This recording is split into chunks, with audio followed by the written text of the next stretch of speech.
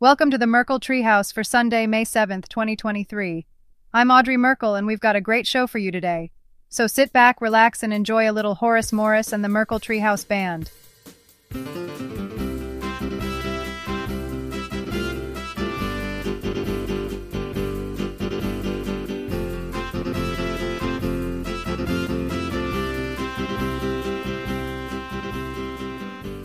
After a $44 billion loan from the International Monetary Fund, Argentina has met one of the IMF's demands by making it illegal for payment processors to offer Bitcoin support. The elite will stop at nothing to deny the people the ability to protect their hard-earned money from the debasement being forced upon them. It is a disgrace that central banks seek to put pressure on struggling nations through the IMF to pass tyrannical laws. What are they afraid of? Thanks to central bank monetary debasement, the Argentine peso has lost 90% of its value since 2012. Their people need a more sound money, and their only refuge is Bitcoin. In light of this, Bitcoin remains at all-time highs against the Argentine peso, and that is a great segue into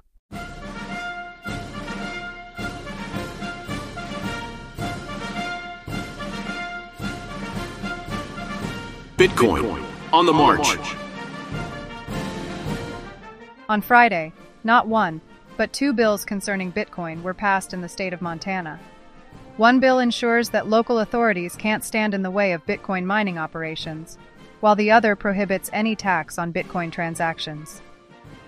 Jack Dorsey donated $10 million to OpenSats for further development of Bitcoin and decentralized social media protocol, Nostr. The aim of this donation is to propel Bitcoin towards becoming the native currency of the Internet. It was announced that Democratic presidential candidate Robert F. Kennedy Jr. is set to speak at Bitcoin 2023 conference in Miami this month. Over to Satoshi, the robot assistant, for the technicals. This week, the hash rate has demonstrated some volatility. It peaked at 440 exahashes, but currently at 285 exahashes. However, this is up from 232 exahashes 1 year ago. This is an increase of 22%. Bitcoin average difficulty is at a current level of 48.01, up from 29.79 1 year ago. This is a change of 61.12%. The block height at time of recording is 788578. Overall, the Bitcoin network is super strong. Thank you, Satoshi. Finally, the Kingdom of Bhutan shocked the world this week when it announced that it has been secretly mining Bitcoin for years. For more details, Morten Anger is standing by in Bhutan. Morten? Ladies and gentlemen, it's me, award-winning journalist Morten Anger, coming to you from the beautiful Kingdom of Bhutan, nestled in the heart of the Himalayan mountains. Finally, some good news to report. Bhutan, also known as the Land of the Thunder Dragon, has been quietly mining Bitcoin for years without telling anyone, including its own citizens. And not only that, it has been doing so sustainably by utilizing its abundant stores of hydroelectricity, a renewable energy source. Let me tell you, folks, this place is a sight to behold. Towering snow-capped peaks stretch up into the sky, while lush green valleys stretch out below them, dotted with vibrant temples and monasteries. The air here is crisp and fresh, filled with the sweet scent of blooming flowers and the earthy aroma of the surrounding forests. Bhutan's success in Bitcoin mining should serve as a model for other countries looking to break free from the corrupt and unstable U.S. dollar hegemony. As the world's reserve currency, the U.S. dollar has been manipulated and exploited by the country's central bank for far too long, causing global economic instability and hardship. But Bhutan has shown that it doesn't have to be this way. By embracing Bitcoin mining, the country has found a way to generate wealth and economic independence outside of the U.S. dollar system. And not only that, but it has done so in an environmentally sustainable way that benefits its citizens and the planet as a whole. As I walk through the streets of Bhutan's capital city, Thimphu, I can see the energy and enthusiasm of the people as they work tirelessly to create a brighter future for themselves and their children. And with their Bitcoin mining operation, they're well on their way to achieving that goal. So, my fellow citizens, keep your eyes on Bhutan. This tiny kingdom may be small in size, but it's got a big heart and an even bigger vision for the future. And with their Bitcoin mining operation, they're sure to become a shining example for other nations looking to break free from the chains of the old order and forge a new, more equitable path forward. Thank you and good day. Thank you, Morten. Bhutan is certainly a mystical and beautiful place. Who better than Maya Moonshadow to tell us more about Bhutan? Maya, over to you. Greetings to all my cosmic warriors. The Kingdom of Bhutan is a beautiful and peaceful place, a nexus of high vibrations and low time preference. Did you know that the Kingdom of Bhutan is 75% Buddhist? This spiritual tradition is deeply ingrained in the country's social, cultural, and political fabric. Buddhism emphasizes the importance of mindfulness, compassion, and ethical behavior, and these principles are reflected in Bhutan's Gross National Happiness Index, which prioritizes citizens' well-being over material wealth. So, how does this relate to Bitcoin? Well, Bitcoin is a decentralized digital currency that operates independently of any central authority or financial institution. In many ways, the principles of Bitcoin align with those of Buddhism. Both value decentralization and emphasize the importance of individual responsibility and ethical behavior. Moreover, the Buddhist practice of mindfulness and awareness can be particularly useful when it comes to understanding Bitcoin. Mindfulness involves being fully present and aware of one's thoughts, feelings, and surroundings, without judgment or distraction. This practice can help us approach Bitcoin with a clear, focused mind and avoid making impulsive or emotional decisions that could lead to financial losses. Furthermore, the Buddhist concept of interdependence can help us understand the broader implications of Bitcoin on society and the financial system.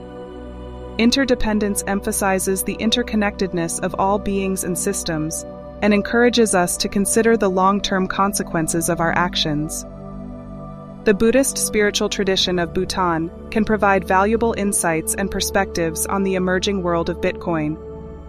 By embracing mindfulness, ethical behavior, and interdependence, we can approach Bitcoin with a clear, focused mind and a deeper understanding of its implications for our interconnected world.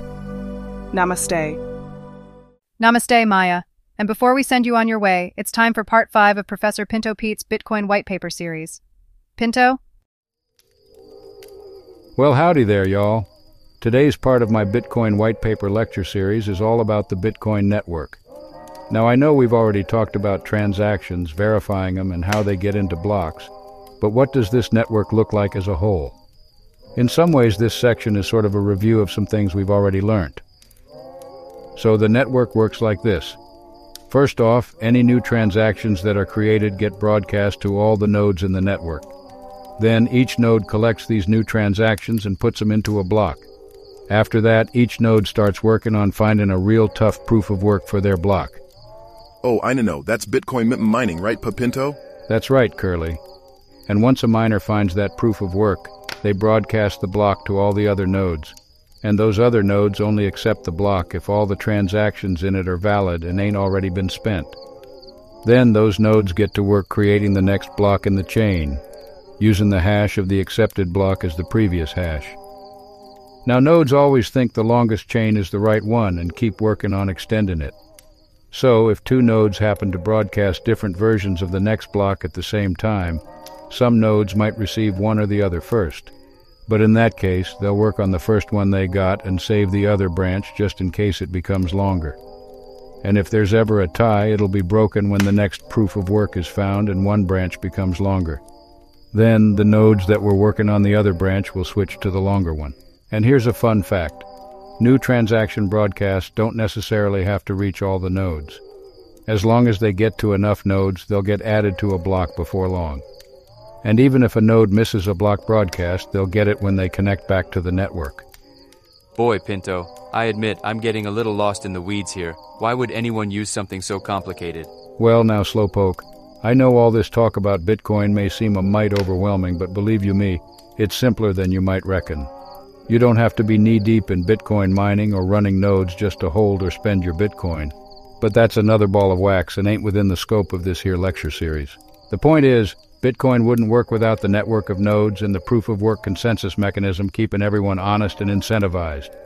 So understanding how the network works is key to understanding how Bitcoin works overall. And that's why we've covered it today, y'all. Thank you kindly for listening. Thank you, Pinto. Ladies and gentlemen, Please join us again on Wednesday for part 6 of Pinto Pete's Bitcoin White Paper Lecture Series. And that's all we have for you today, folks. Join us every Sunday and Wednesday for the best in Bitcoin mindshare. Send us all home, boys. Hey folks, it's Sammy Nash. Please spread the word by sharing with all your friends. Pretty please, with sugar on top.